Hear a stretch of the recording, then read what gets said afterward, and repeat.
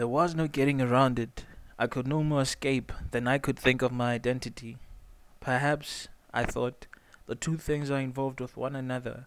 When I discover who I am, I will be free.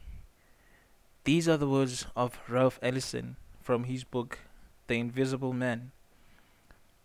It may be that, like myself, you were wrestling with your identity. There is no greater discovery that can set you free than through God and the knowledge that you are God's life giving breath.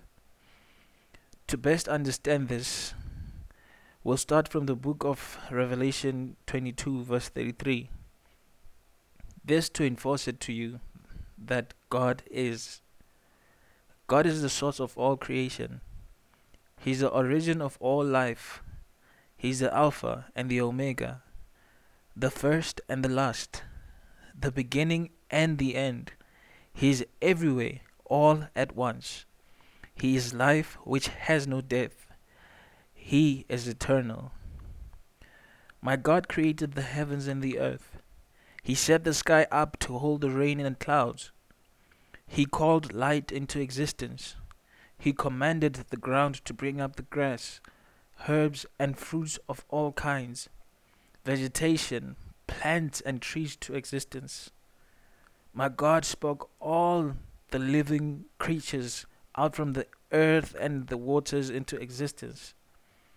Genesis 1 verse 24 reads, Then God said, Let the earth bring forth the living creature according to its kind, cattle and the creeping things, and beasts of the earth, each according to its kind. And it was so.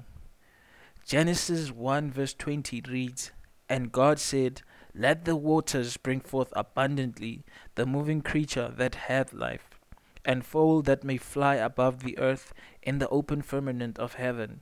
And God created whales, and every living creature that moveth, which the waters brought forth abundantly, after their kind, and every winged fowl after his kind. And God saw that it was good. All the living creatures were called out from the earth and water, except for men. With men, Genesis 1 verse 26 says, And God said, Let us make men in our image, after our likeness, and let them have dominion over the fish of the sea, and over the fowl of the air, and over the cattle, and over all the earth, and over every creeping thing that creepeth upon the earth. We were made in their holy image. Who, you ask? The Almighty God and His Son, Lord Jesus, of course. We are their image, an imitation, a copy, a representation of Him, and we are made in their likeness. John 1 verse 1 reads, In the beginning was the Word, and the Word was with God, and the Word was God. He was in the beginning with God. All things were made through Him, and without Him nothing was made that was made. The Lord Jesus further reveals this to us in John 14 verse 7, saying, If you had really known me, you would know who my Father is. From now on, you do know Him and have seen Him. You were not called up from the soil or water like all other creatures. The scripture says in Genesis 2 verse 7, Then the Lord God formed man of the dust of the ground, and breathed into his nostrils the breath of life, and man became a living soul. The Almighty God did not command that the earth bring you forth, nor the water to bring you forth. God breathed His life-giving breath in you. The son of Barakil Elihu said it in Job 32 verse 8.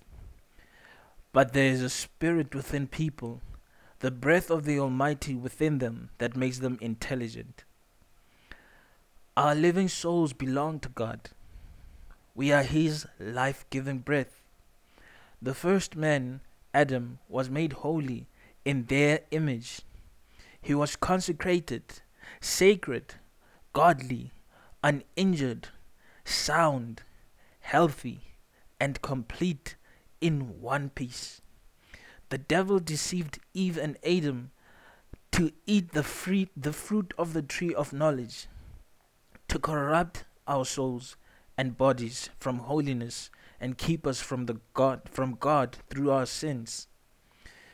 In Genesis 2 verse 17, God said to Adam and Eve, "But of the tree of knowledge of good and evil you shall not eat, for in the day that you eat of it you shall surely die."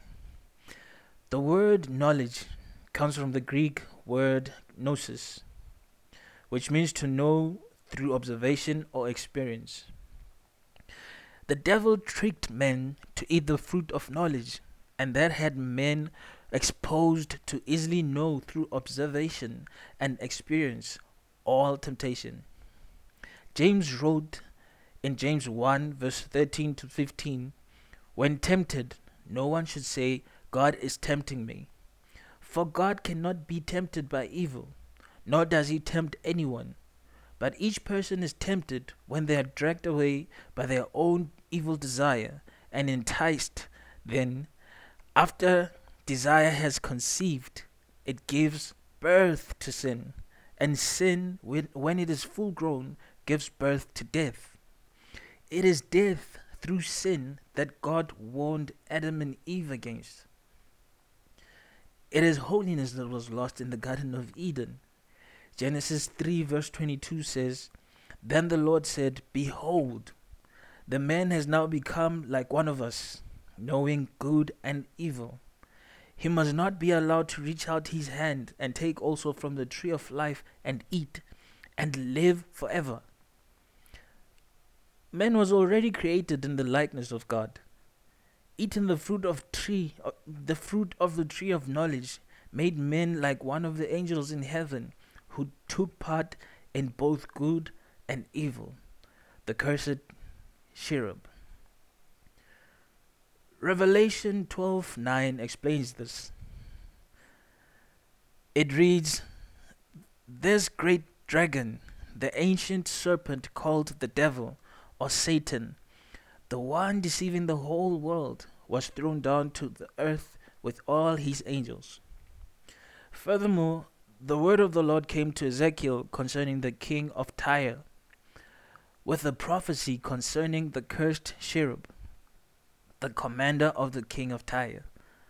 In Ezekiel 28 verse 11 to 18, which reads, "You were the seal of perfection, full of wisdom and perfect in beauty. You were in Eden, the garden of God. Every precious stone adorned you: carnelian, chrysolite and emerald, topaz, onyx and jasper, lapis lazuli, turquoise and beryl. Your settings and mountings were made of gold. On the day you were created, they were prepared. You were anointed as a guardian cherub, for so I ordained you. You were on the holy mount of God. You walked among the fiery stones. You were blameless in your ways from the day you were created till wickedness was found in you. Through your widespread trade you were filled with violence, and you sinned. So I drove you in disgrace from the mount of God, and I expelled you, guardian cherub, from among the fiery stones. Your heart became proud on account of your beauty, and you corrupted your wisdom because of your splendor. So I threw you to the earth and made a spectacle of you before kings. By your many sins and dishonest trade, you have desecrated your sanctuaries." The Lord Jesus speaks on the partakers of evil and their fate in Matthew 25 verse 41, which reads, "Then the king will turn to those on the left and say, 'Away with you, you cursed ones, into the eternal fire prepared for the devil and his angels.'" If man had eaten from the tree of life, there would be no saving us from sin. Our fate would be definite and our curse eternal. Death comes to our flesh because it comes from dust. Our flesh comes from the ground, as Scripture says, from the earth which God gave an important attribute. The earth is life-giving and produces life under God's eternal command. Life that can reproduce itself through seeds. Genesis 1:11 reads, Then God said, Let the earth bring forth grass, the herb that yields seed, and the fruit tree that yields fruit according to its kind, whose seed is in itself on the earth. And it was so. It is the reason Ecclesiastes 3 verse 19 to 20 reads as such. For what happens to the sons of men also happens to animals. One thing befalls them. As one dies, so does the other. Surely they all have one breath. Man has no advantage over animals, for all is vanity. All go to one place. All are dust, and all turn to dust again. Our flesh is from the dust, but our souls, our spirit belongs to God. Job 34 verse 14 to 15 says, If God were to take back his spirit and withdraw his breath, all life would cease and humanity would turn again to dust. It is the reason the perfect soul, the Son of God, Lord Jesus said in Mark 12 verse 17, Give to Caesar what belongs to Caesar, and give to God what belongs to God. Our souls belong to God. We are his life-giving breath, but we are corrupted and kept away from his holiness by sin. Isaiah 59 verse 2 says, But your iniquities have separated you from your God, and your sins have hidden his face from you, so that he will not hear you. Our iniquities, our immoral behavior, our wickedness, our injustice to one another, our unmerciful, cruel treatment to others, our unfaithfulness, adulterous acts, faithlessness to God, are the reasons his face is hidden from us. It is the work of the fruit of the tree of knowledge, and it all starts in the Garden of Eden. We are exposed without holiness and easily yield through observation and experience to all temptation. And to reiterate the words of the writer of the book of Ecclesiastes, all is vanity. The first book of John, chapter 2, verse 16 says, For all that is in the world, the lust of the flesh, and the lust of the eyes, and the pride of life, is not of the Father, but is of the world. The temptation of materialism, which is the lust of the eyes, to value material possessions more than anything. The temptation of hedonism, which is the lust of the flesh, to pursue pleasure in all ways possible. And the temptation of egoism, which is the pride of life, that whatever you do, the aim is self-benefit. This is all vanity, and is of the world, where the ancient serpent was thrown down, and carries on with his dishonest trade. From the Garden of Eden, God gave us his life-giving breath, his soul's dominion over everything here on earth. Genesis 1:28 reads that then God blessed them, and God said to them, Be fruitful and multiply, fill the earth and subdue it. Have dominion over the fish of the sea, over the birds of the air, and over every living thing that moves on earth. God said that we should be fruitful and multiply. This adds to the reproducing attribute we have because we are made from the dust. But it doesn't neglect our base nature, that we are God's life-giving breath. We cannot be fruitful and multiply, fill the earth and subdue it, have dominion over everything without God who gave us authority in the first place. To think ourselves as superior to God, wanting to use him like a genie in the Bible, is vanity, for God is holy and greater than any mortal. Our King, the Lord Jesus, said it best in Luke 6, verse 40, that a disciple is not above his teacher, but everyone who is fully trained will be like his teacher. No parent wants their own child to reject them. What more pain do we inflict on God when we, his souls, reject his holy judgment? From the book of Ezekiel 18, verse 2 to 4, the word of the Lord says, "What do people mean by quoting this proverb about the land of Israel? The parents eat sour grapes and the children's teeth are set on the edge? As surely as I live, declares the sovereign Lord, you will no longer quote this proverb in Israel. For everyone belongs to me, the parent as well as the child. Both alike belong to me. The one who sins is the one who will die." God's superior judgment is further expressed in Genesis 4, verse 7, where he says, "If you do well, will you not be accepted? And if you do not do well, sin lies at the door, and its desire is for you, but you should rule over it." No one knows you better than God. You are of his life-giving breath. He knows your potential intimately because you belong to him. God knows all the intricate intentions you have concerning your life, but his plans for your life are superior, and his purpose for your life is eternal. The writer of Psalm 139 verse 1 to 7 testifies to God's omniscience, saying, "You have searched for me, Lord, and you know me. You know when I sit and when I rise. You perceive my thoughts from afar. You discern my going out and my lying down. You are familiar with all my ways.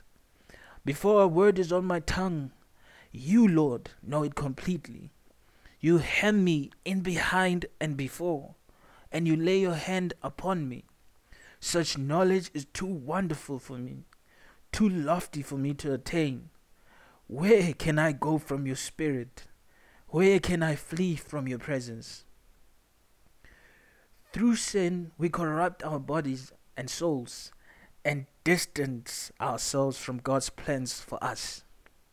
It is written in Jeremiah 29 verse 11, "For I know the plans I have for you, declares the Lord.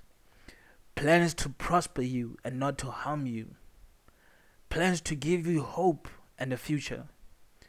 God wants to make you holy and put you in his presence through the Holy Spirit, where what you ask for will be given.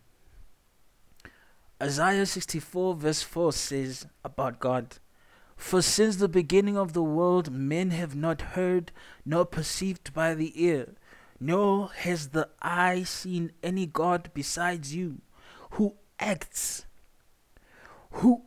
for the one who waits for him." The Latin root meaning of the word act is do, which means to give. The root word in Hebrew for it is ahav. Ahav contains the essence of the Hebrew word ahava, which means love. In Sanskrit glossary, ahava is a sacrifice. Ahava is a fight. Ahava is an invoking. Ahava is fire.